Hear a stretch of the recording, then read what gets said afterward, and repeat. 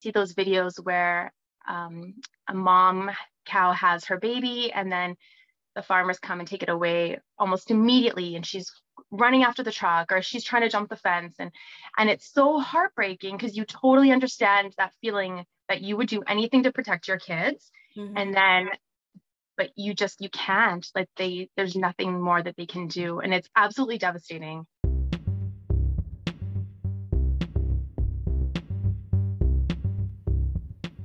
Hi, this is Chrissy of the Flare Up Show. Welcome back to another episode, my fellow F-Ups. As you know, Girl with a Flare is a phrase that is very personal to me. Having a chronic illness for many years and having onsets of symptoms, which are often called flares for people that have any type of chronic disorder, whether it's lupus, fibromyalgia, in my case, Hashimoto's, and PCOS. Lots of different conditions can have flares. But what I learned was every time I flared, and even though it took me down or was challenging, there was always something that I learned, either something that helped me cope better, that helped me identify more triggers so that I could avoid causing flares or the length or duration of flares. So I called it Flare Up. So just like the old saying, you fail forward to success, you can flare up and live your best life. So this episode is with someone very wonderful. Her name is Danae, and she is an organizer of a group called Manitoba Animal Save, which was originally founded by another longtime vegan and good friend of mine, Janice Pennington. And Danae is really, really easy to talk to. She's very funny, and she's a mom, and so we had a lot in common, talking about how it is so easy to feel compassion for animals when you start to understand their desire to be mothers, just like we are, right? Just like we would do anything for our babies. Like Danae said, Dana said in the beginning of this clip, they would do anything for their babies too. It's devastating. So this episode, there's a lot of light stuff, but there are some parts that might talk about practices in animal farms. So just a little bit of a trigger warning, just in case it is something that you find sensitive to listen to. There isn't a lot of it, but it is interspersed. So just proceed with caution. But the great thing is often when we have children and we try to feed them vegan or vegetarian meal options, sometimes people worry that, oh, that's not natural, they're not going to get enough nutrition. So we discuss that about how to raise kids on a vegan lifestyle with, great nutrition and great health. And actually it is very healthy, and it is very easy for children to not only survive on vegan suitable foods, but also to thrive. So I hope that you enjoy this. And if you have young kids and are looking at making lifestyle switches, then this is definitely the episode for you. Enjoy. Hi, everybody. I'm really excited because I have Danae on. Danae, how do you pronounce your last name, by the way? Dana Tonge. Tonge. It is just Tonge. Okay. Yeah, just Tonge, like salad tongs or something. Yeah. Perfect. Awesome. Good. I was like, tongue, good. Yeah. Okay, yeah. Okay, good. So Danae Tonge. So I'm really excited because Danae is one of the, I don't know, are you like chairperson or head person? I don't know if there's a specific title, but you're a big part of, or the founder or organizer of Manitoba Animal Save, which is really great. So maybe just share a little bit about your name, a little bit about you, and how long have you been an activist for the animals? Sure. So I'm a co-organizer with Manitoba Animal Save and Winnipeg Chicken Save. Okay. And I've been with them for about 4 years now.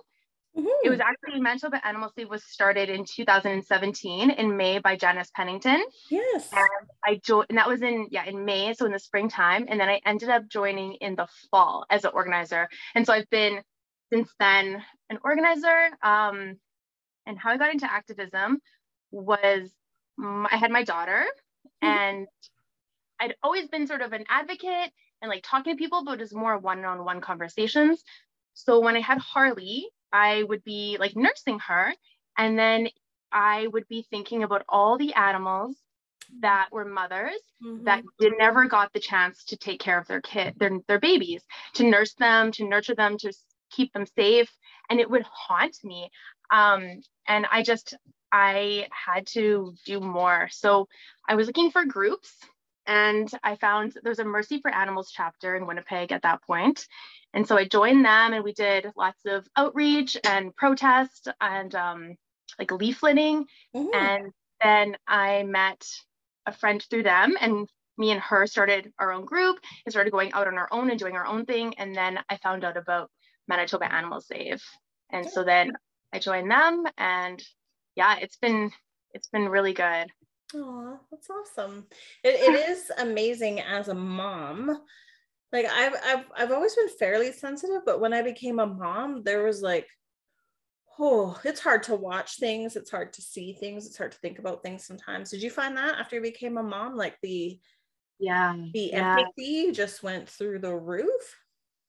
Yeah, exactly. Like you just connect so much with other mothers, and you think about how unfair it is that because of the species that you were born, that you can take care of your kids and you get this privilege of raising them and keeping them safe and getting to be with them every day. And then if the cow mothers or the pig mothers, their babies are taken from them so young, and so many awful things happen to them, and they can't do anything about it. And you see those videos where a mom cow has her baby, and then the farmers come and take it away almost immediately, and she's running after the truck, or she's trying to jump the fence, and it's so heartbreaking because you totally understand that feeling that you would do anything to protect your kids, and then but you can't, like there's nothing more that they can do, and it's absolutely devastating.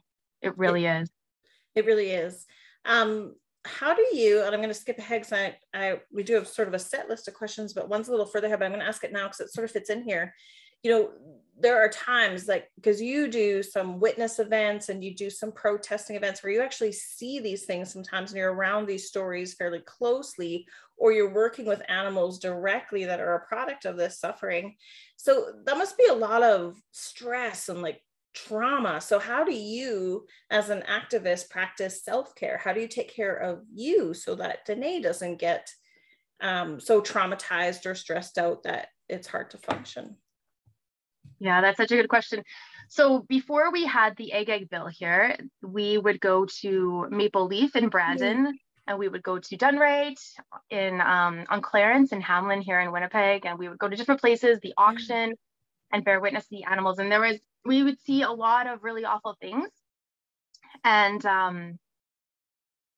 coming away from those events, we would always try to debrief with the people we were with, because you don't want to go into those situations and then leave and feel alone and feel like you've just witnessed something or seen something and it's traumatizing. You want to try to at least debrief with the people that you're with, so not everyone goes home and feels even more isolated and hopeless. So we try to do some sort of visit afterwards with the people that were there, and then check in with people for sure afterwards to see how they're doing.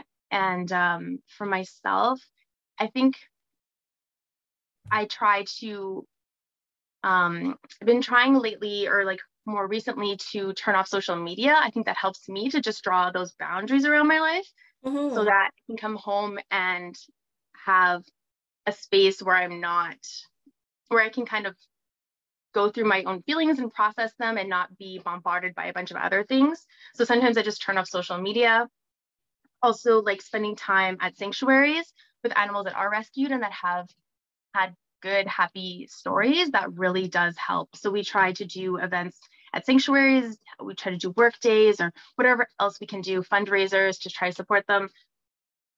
I think that really helps a lot, as well as seeing the world that we want to create, seeing that there's a goal. It's not just witnessing all this cruelty, all this abuse, all this exploitation, that we are trying to eventually have a sanctuary type idea, or where there's rescued animals, where all animals can live out their lives and be safe and be happy.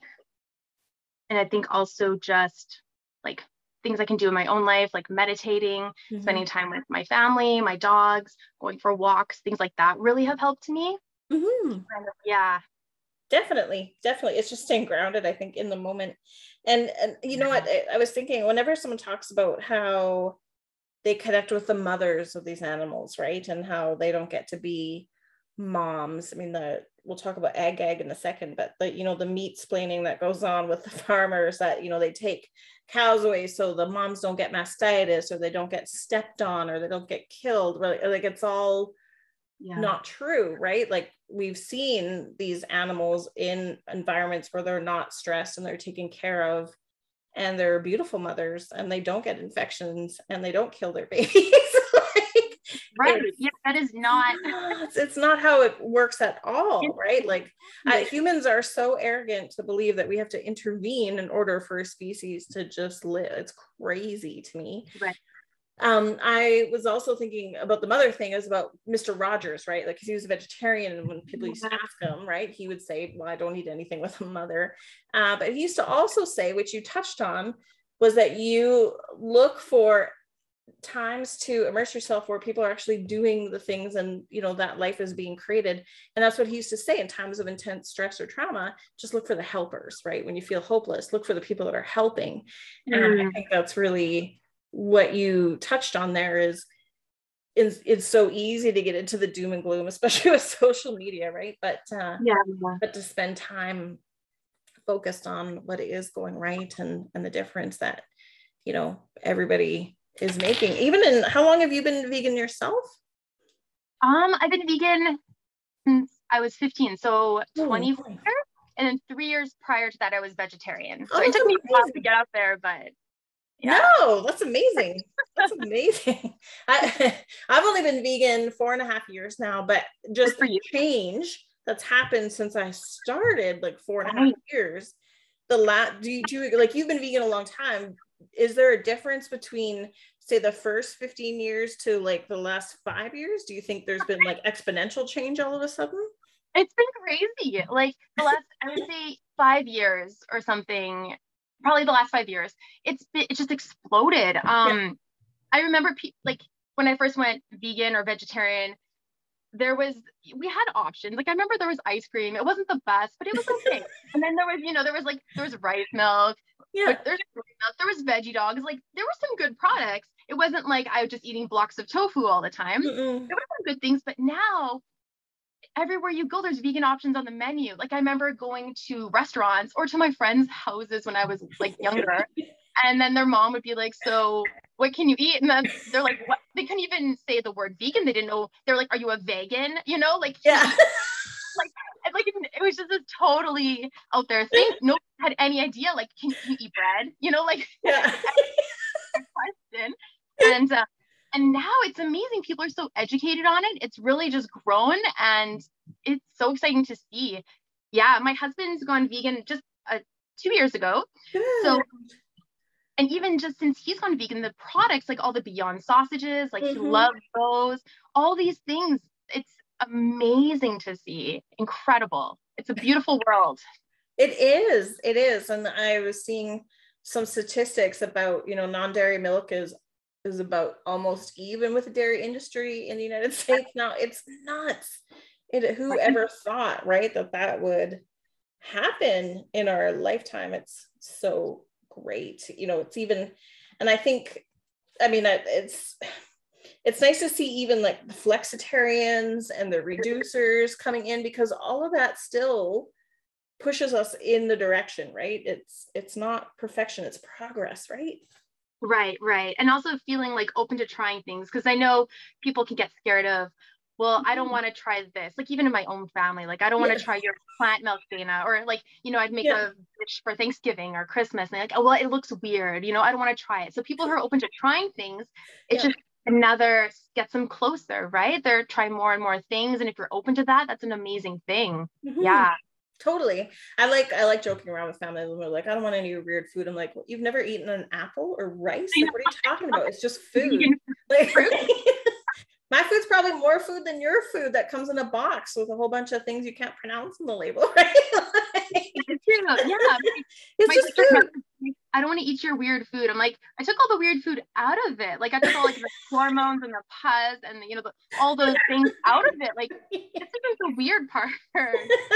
But I know people are used to it. Yeah. For sure. So what made you as a teen 20 years ago decide to cut first meat and then go full vegan? Well, I was doing a research project. I think it was on animal testing actually for school, something. Oh. So I was in the library and I was in that section, and I found a book called Animal Factories, and I was like blown away. So I took it out and I read it, and I just had no idea that how animals were raised for food, because you always see the commercials, and I totally bought into it. And the happy chickens, and the cows love to give their milk, and because they're dairy cows, then you don't think about their give milk because they're mothers, not because they just, that's what their body produces, like it's for their babies. So I read this book and I was totally, it's like it just opened up this world for me. And so I went home and I told my parents I'm gonna go vegetarian, and I think they weren't super surprised because I had never really liked meat, but they had always kind of, that was the arrangement, that you eat what's served. So they said, okay, you can go vegetarian, but you have to do research projects. So they said, if you are gonna eat this way, you have to cook for yourself, and you have to give us a report. You have to write what you're gonna eat, like look through all the nutritionists recommendations and tell us what you're gonna eat, and then you have to tell us why you're giving this up. So I had to write these reports and then present them to my parents in the living room. So cool. Yeah. So grateful to them for that, because I feel like it set me with a good foundation and I could fall back on that later on. So I think that was definitely a good thing for them to do as parents. So yeah, and then 3 years later, I decided, I think I kind of was nervous to go vegan because I felt like, I don't know if I could do it. Everyone's already thinking it's so hard that I'm vegetarian. So I decided I'm going to go vegan for 2 weeks and I'm not going to tell anybody. I'm just going to eat vegan food and see if I can do it on my own. Yeah. And I did, and it was like no big deal. It was like, it was almost no different. So then I was like, of course I'm going to go vegan. So then I just told my parents again, and they were like, okay, you're old enough, you know what you're doing. So then it was cool. But my mom, when I first went vegetarian, she was a little nervous that I was not going to eat healthy. And so she was making this rice dish every day for like 2 weeks, Chrissy. And I would be like, what's in here? And she's like, oh, that's a mushroom, or like, that's onions. And I was like, oh, okay, that's kind of weird, but okay. So, and then I pulled one piece out eventually, and I was like, I feel like this is meat. She's like, Dana, you're going to die. I've been like cutting up meat so small and just hiding it in like this stir fry or whatever. I was like, okay, fine. So I just like cook for myself after. Yeah. Like, it's okay, Mom, I got this. Oh, it's so funny. Oh my God. I know my oldest, same thing, because me and their dad are not together anymore, and at their house that's exactly what they worry about all the time, like, are they eating enough, are they getting enough nutrition? And like, so I made them, actually, which is awful because at that age you don't want them tracking all their food and like pouring through what they're putting through their mouth on a fine-tooth comb, right? Because it's just not a healthy mindset to get into. But I did make them do that. I did make them go on to like MyFitnessPal and just record, and then show them all the vitamins, nutrition, and calories that they were getting, and they were just fine. So it was like but it's crazy that you have to go through that length. I know. And they're not incredibly healthy eaters to begin with, which is even more crazy, right? Like, so often I find the people that try to give me advice on what to eat are like, what's your cholesterol level? Like nutrition advice. Yeah, it's interesting how that tends to be. Totally. You have to prove yourselves, yeah. Totally. And it's funny, I one of the things I was excited about when I went vegan, because I'm in my 40s now, but I'm like, here we reverse age, and you like you're how old? 30 something? Oh, I just turned 39. She is. You look, honestly, when you guys look at her picture in the show notes, she looks like she's about 21. Like, you must get comment all the time. Like, people probably can't believe your age, I bet. My sister said it's just because I'm immature, so that's my excuse. Yeah, I think that's not bad. As you get older, I appreciate that. I'll embrace it. Definitely. So now you have babies, and so your children and your family, they're being raised vegan as well. Yes, correct. Yeah, my 2 children are vegan since conception, and my family was a little bit worried about that, to be honest, with my first, especially with Harley, because they're like, well, that's fine, you can make your own decisions, Dana, but like now, you're directly making choices for another person, and it's for a baby. So they were a little concerned about, yeah, of course, nutrition, about all those things. But so when she was born, I went back to work, and my mom took care of Harley for the first year. And she would see what I'd pack her for lunches, I guess the second year after maternity leave. So she was eating like solids by then and everything. And she would see that Harley's eating like beans and, like nuts and like fruit and vegetables and all these things. And she likes mushrooms and she likes olives. And she was like, okay, I think that really helped my mom to kind of accept even me being vegan, is seeing that Harley just had such a wide, diverse palate, and that she was so healthy. She was so bright and curious and full of energy. And it's the same thing with Hale. So yeah, it's awesome raising kids vegan, and kids totally get it, it blows my mind. But like, we'll be at the store and Hale asks for like a chocolate bar or something, or gummy bears, and I'll say, oh no, we don't eat that. And he goes, oh, because there's cow's milk in it? I said, yeah. Or there's gelatin? And I said, yeah. And they know they don't even want food that comes from an animal. Like, society just overrides that innate compassion in them to make them eat these things. Yes. And they don't want to. They're like, yeah, I don't want to eat like something that has cow's milk. That doesn't sound good to me. That sounds like it's for a baby cow, right? They much rather have the plant-based options or the fruit or whatever else. So it's super interesting to see that. Mm-hmm. Have you seen that with your kids? Well, so mine aren't. So my oldest has been vegetarian off and on, and they sort of go back and forth. And again, with 2 homes, it gets a little complicated, right? So you get mixed messages and all sorts of things. And I've been because I became a vegan, they were already, in double digits, right? So it wasn't like, okay, we're just eating this tonight. Like, they feed themselves a lot of the time.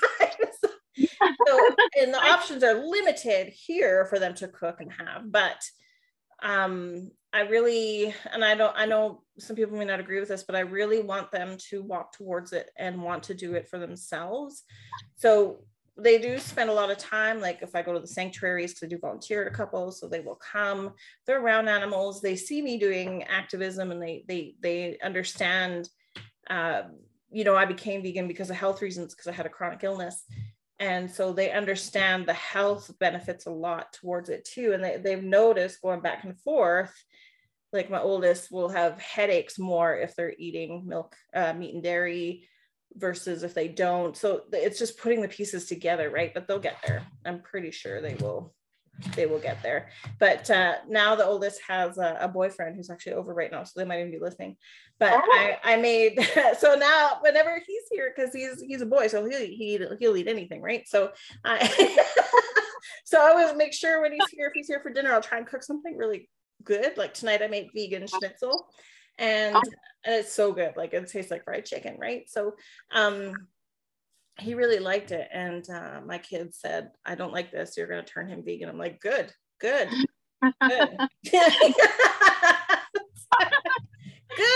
Yes. We'll get there. That's right. I hear you about like your kid wanting your kids to make it themselves, because you could totally force them to do it, but you really want it to come from them, right? So I hear you. And same when my kids get older, they're going to get to the point where they have to make it their own decision. Like when you're making a decision at like 3 or 6, it's a little different than when you're making it at like 12 or 15, totally. Right? Yeah. So yeah, I totally appreciate that perspective on it. I think that's a really good way to do it. What's been really great though is at school. So at school now, like they're learning about food sources and that kind of thing. And I remember when I was in school, we thought cows just made milk because that's what they do. We didn't know the truth, right? And that they're, you know, inseminated and forced to give birth and all that stuff. We didn't know that. But now they don't say good or bad, but they're like, this is an actual dairy farm. This is how it works. And they give them the real story. They don't go like, oh, it's evil or whatever. But at least they're getting a better picture of what's happening. And then the other day in health class, they watched the Game Changers. And I was like, really? Oh, that's awesome. And then I asked, how did all the 15-year-old boys like the part where they study those guys, the athletes' erections at nighttime? She's like, oh God, they thought that was hilarious. So I would have died to be in that classroom with that scene. Oh my God, it's hilarious. Yeah. So if you're listening and you haven't seen the Game Changers, there's a part where they actually study what you eat based on your blood flow at nighttime for romantic time. And yeah, they all decided they were going to go for the salad bar on Valentine's Day. So just to share how that works. Yeah. You've seen that movie, right? Priorities. Yeah. That's actually what turned my husband vegan was that movie. I don't know. That part or the movie? Just the movie? You brought up the part. Yeah, we went to wherever it was playing in the city, that theater. Yes. And he saw it and he was like, all right, let's do it. So yeah, it was awesome. He actually, his mom and stepdad had been vegan for like 20 years. They are vegan still, but when he was living at home going to university, they would always eat vegan food together. Yeah. And so yeah, it's so funny. But then he moved up here because he's from the States, and then he just, you know, eat whatever he wants. But then so he saw that movie and then that was it. So I think that's a brilliant movie, especially for men. It really hits on so many of the topics for them. Yes. Yeah, it's so good. It's a really good movie. And I like the nutrition science and everything is really sound in it, which I like too. Some of them are a little overblown. Like if you become vegan, you're going to cure cancer and you'll never get sick the rest of your life ever.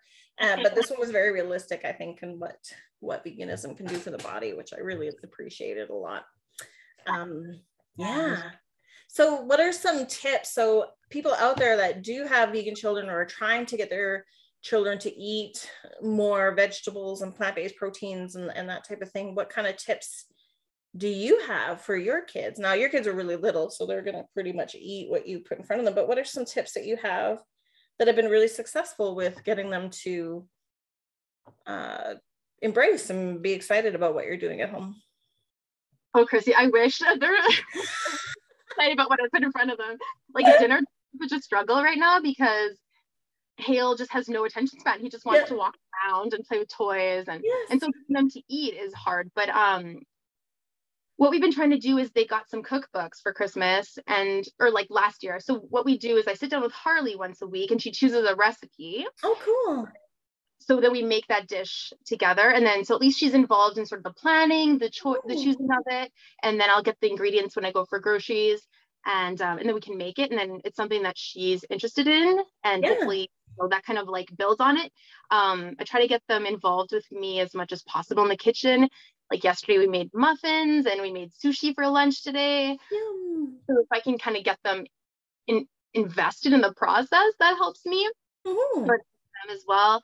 And then just offering like lots of fruits, vegetables. I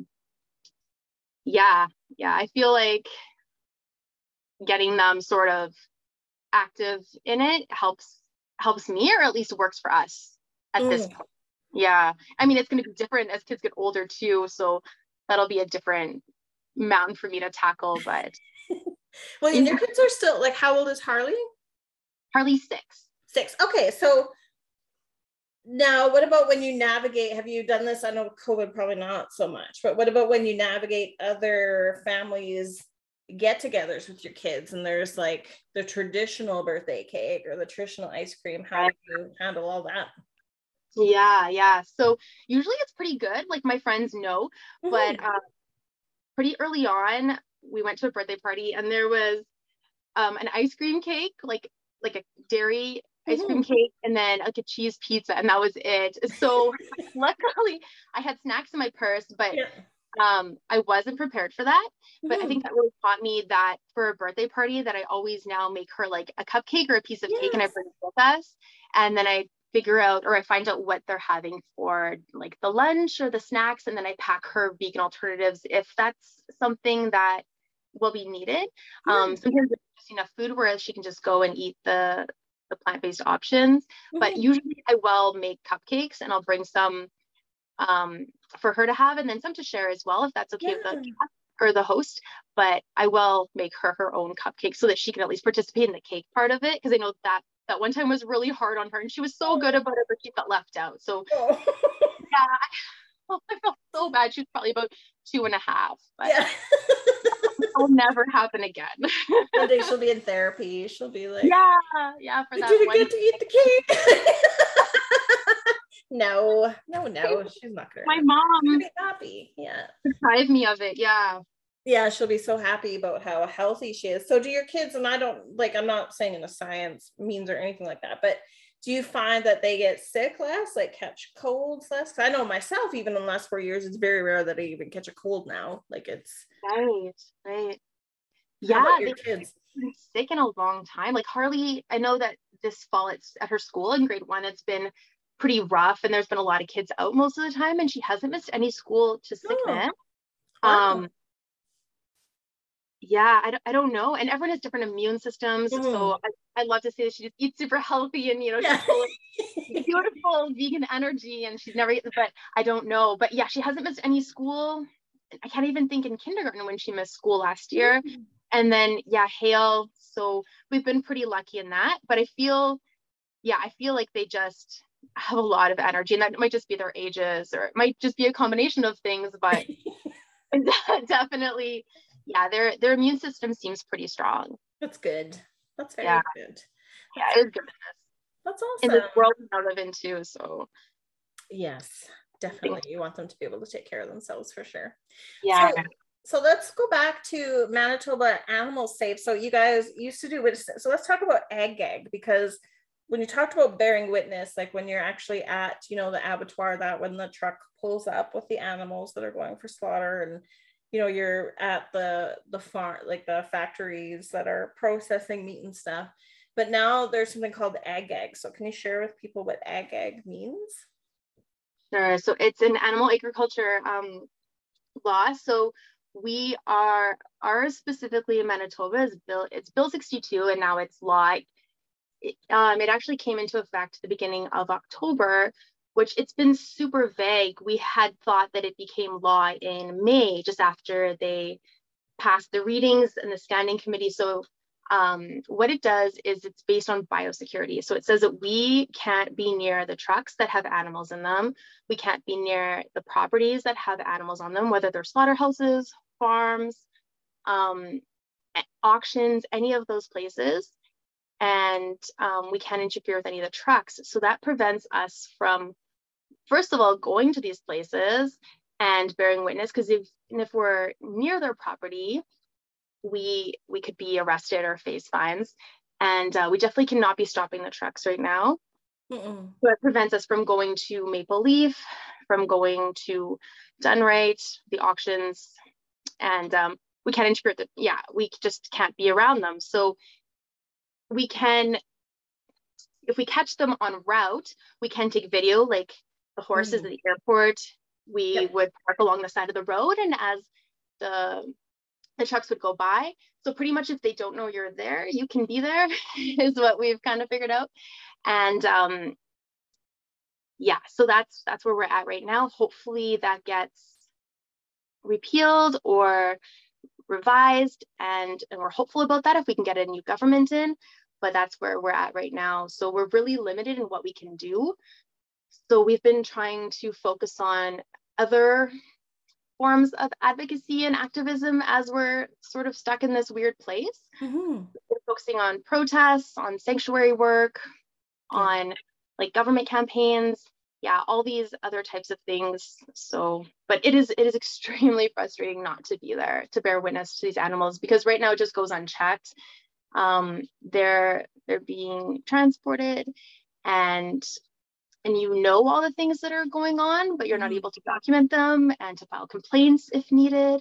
And so it's going unseen, which is a very bad thing for that. So It's crazy to me in this day and age that there's less accountability, especially for companies that are getting big money from the government, right? Like they're getting all these subsidies and things, and then they're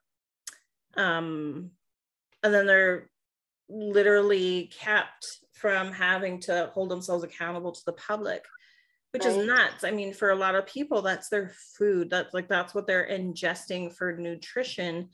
And they have zero idea of what's actually happening, right? Like what's going into their food, how their food is being treated, and then never mind all the stress hormones and other things that it's nuts. I did do a little bit of when I was in like I'm a health and safety specialist, and I've done some work prior. Like I worked with one food plant, but it was plants, thank goodness it was potatoes, but some people that worked there were from Maple Leaf, from the pork, right? So they were there in the slaughterhouse when the pigs would come in, and they would talk about, they talked about some of the awful things and the things that were put into the pigs, and just some of the practices. And then I also had a friend that was a livestock hauler back in the day.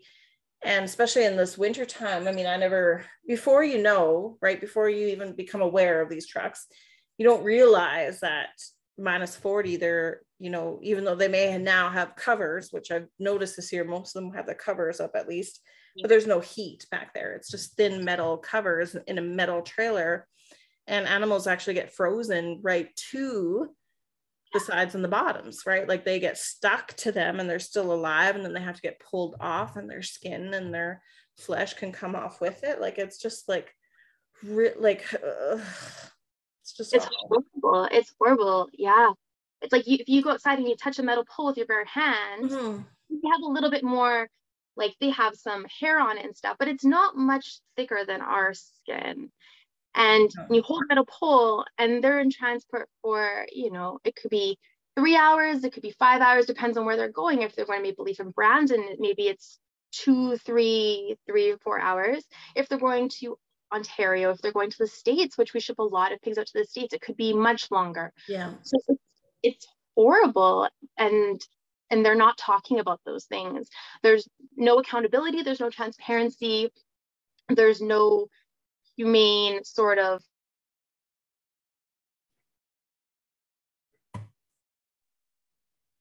I lost you. Oh, you went out for a sec there. Oh, sorry, there was a call.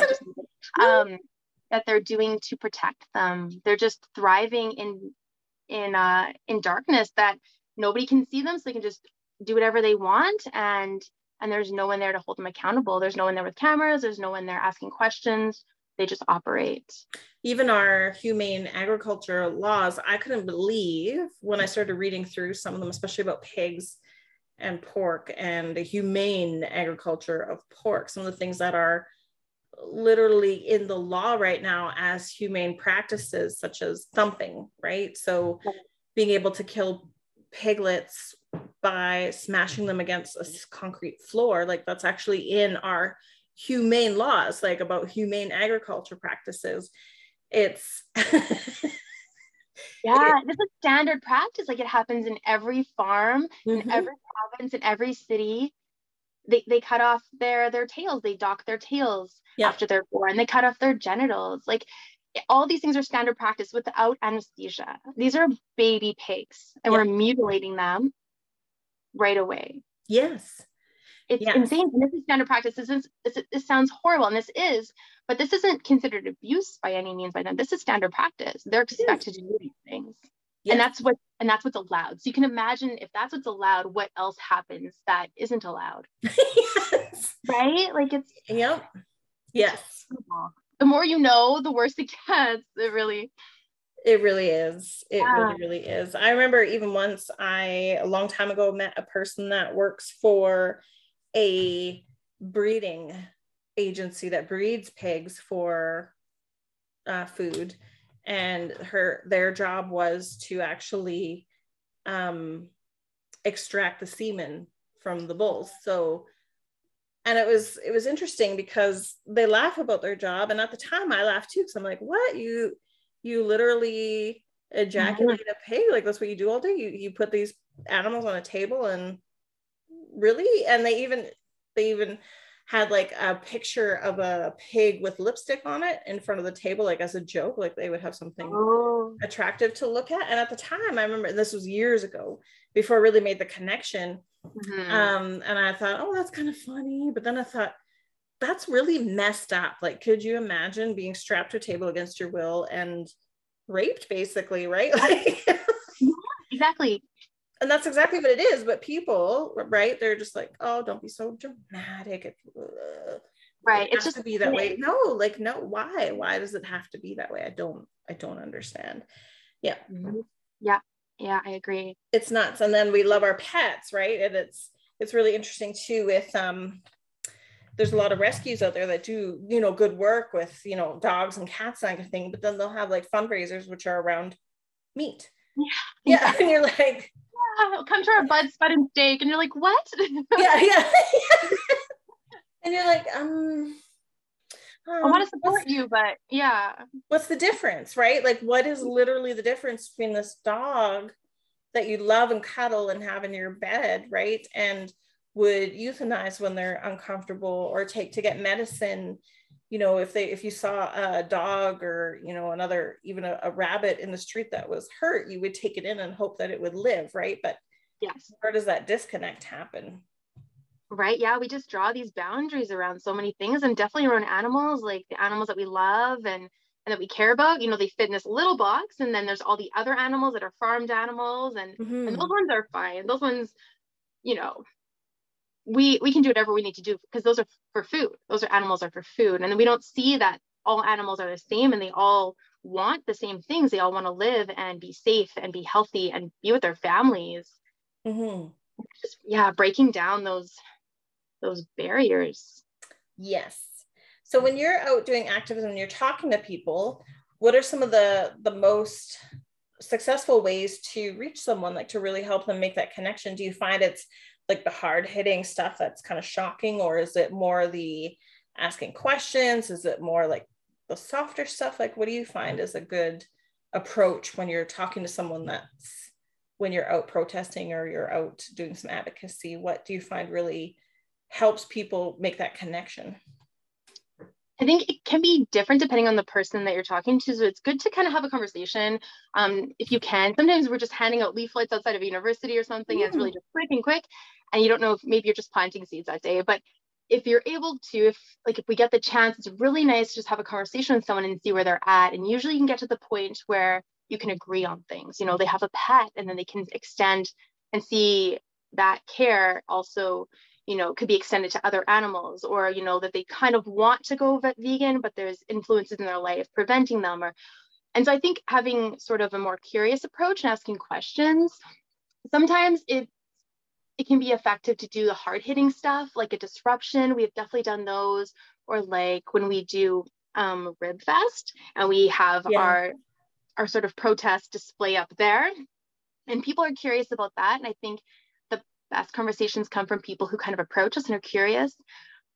Yeah, it really depends on the people in the crowd. Sometimes it just polarizes people, and that's fine. That's how it is too. But and people tend to get defensive and feel they have to validate or explain where they're at, and they have all sorts of excuses for that. But as any vegan can tell you, there are favorites that people love to throw at you. But yeah, I think my personal favorite would be sort of a conversational type thing. I really miss tabling when we would go to universities, or even just on the street, we'd set up a table and maybe offer like vegan cookies and stuff, and be like, hey, have a free cookie. And they're like, okay, cool. And then you would talk and be like, hey, vegan food is like not weird, right? And sort of like exposing people step by step that a vegan cookie, vegan food is really good, and you wouldn't even know the difference. And just having conversations and connecting with them as people, because I think most people are open to it, but they have whatever sort of influences in their life or fears kind of preventing them maybe from taking that step.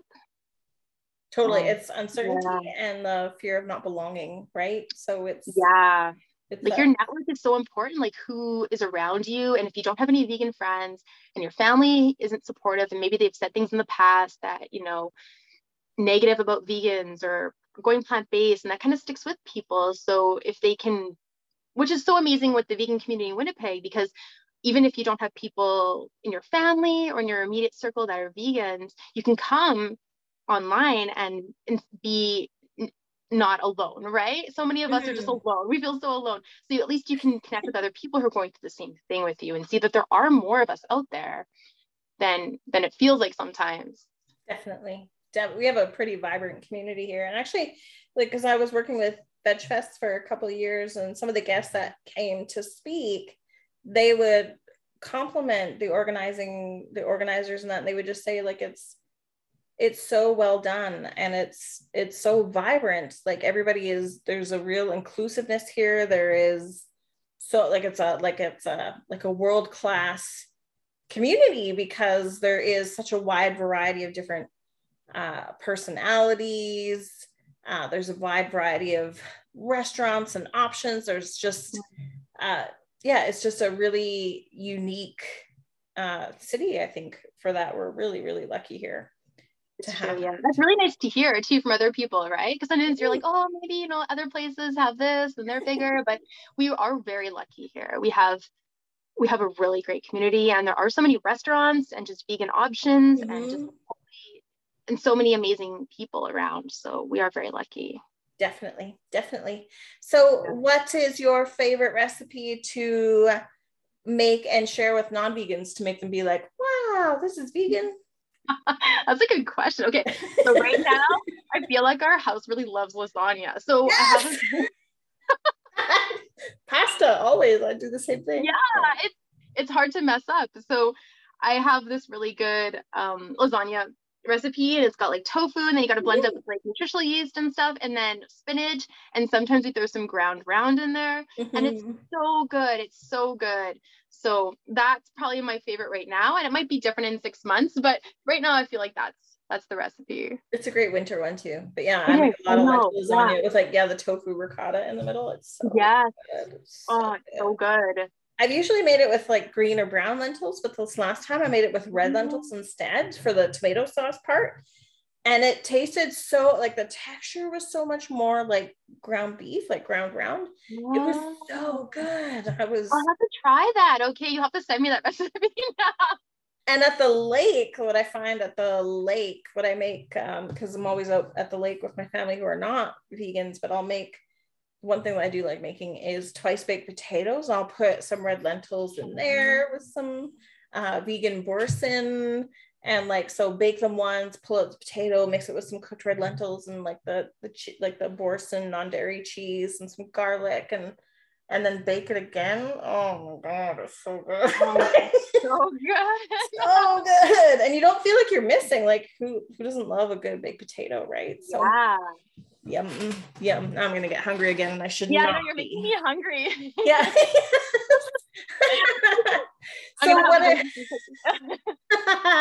So how can people find, if people want to know more about Manitoba Animal Save and possibly checking you guys out, and if you're looking for volunteers or people to come hang out, where could they find you?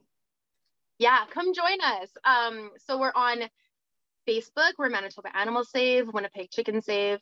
Instagram, we're fairly active on there too. Manitoba Animal Save. We have Twitter now, and we're going to be getting TikTok soon, I think. And who's doing are you doing the videos? Oh, that's awesome. Oh, I think we're gonna try and do videos. I think Corey is more inclined that way. He brought it up, so we'll see. But and probably both of us will be there at some point. So it's definitely a goal for this year, is to get active on TikTok as well. Yeah, come check us out. There's all levels of activism, and I promise it's not scary, and you're very welcome. And yeah, we would love to have you out. Yeah, I can't wait till you guys can start organizing potlucks again, right? I miss those. I'm sure everyone misses those. Everything has just stopped. So many good potluck groups, right? Like everything, like the Veg Fest one was amazing, and so many good potlucks, but one day we'll have those back. When I first started exploring whether or not I wanted to go vegan, I went to a Veg Fest potluck, and that was kind of like, there's no deprivation here. Like, look at all the stuff. Like, I was like, this must be way easier than I think it's going to be. And it was pretty easy, actually. Yeah. And that's awesome. So is that how you started going vegan? Like, you came to a Veg Fest potluck? Yes. I knew one of the organizers of the committee. We had met through other things, and they had talked about, their veganism and their activism and creating Veg Fest. It was, I think, their first Veg Fest that year. First or second, maybe it was the second one. And they said, come to a potluck, check it out. And so I did, and I was like, what the heck? This is nuts. Like, I couldn't believe there was like 10 different pies there. Yeah, I know, tables of food, just tables and tables. Yeah. And then I remember Harry, who used to be Manitoba Animal Safe here and moved away, him and Julie, they would bring muffin tins so that they had little pockets for every little piece and nothing got mushed together. And I was like, you guys are brilliant. And I was like, I need to be vegan. You guys are so smart. Like, they were like potluck pros. Like, they had definitely like the whole setup going right, so they knew how to do a potluck right. I miss them. Yeah, I know, I miss them too. They're yeah, so great. They're so great. They're doing good things, I'm sure, where there are. Yeah, they are always. Amazing, good stuff.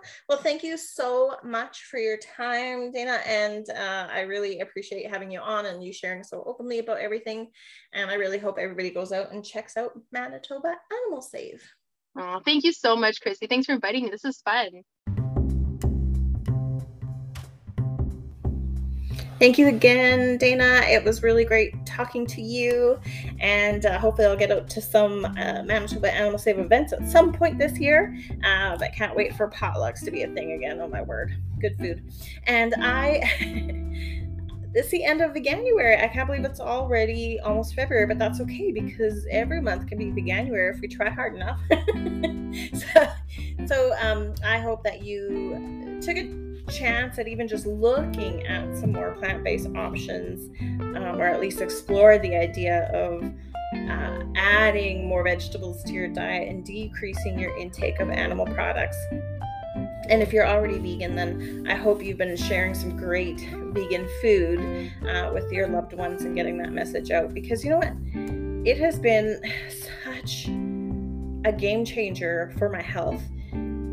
Personally, I can't even express enough gratitude for the people that introduced this lifestyle to me, because it has made such a positive impact on me as a person, on me and my body health-wise, on my mental health. There's just been so many benefits. And I do have a blog post that talks about, sort of why I became vegan and why I share this information on this podcast and why I want people to know my story and share kind of some vulnerable stuff about myself. So I will link that in with this podcast as well, so that you can take a read if you are ever so curious. And looking forward to some more great speakers coming up in February.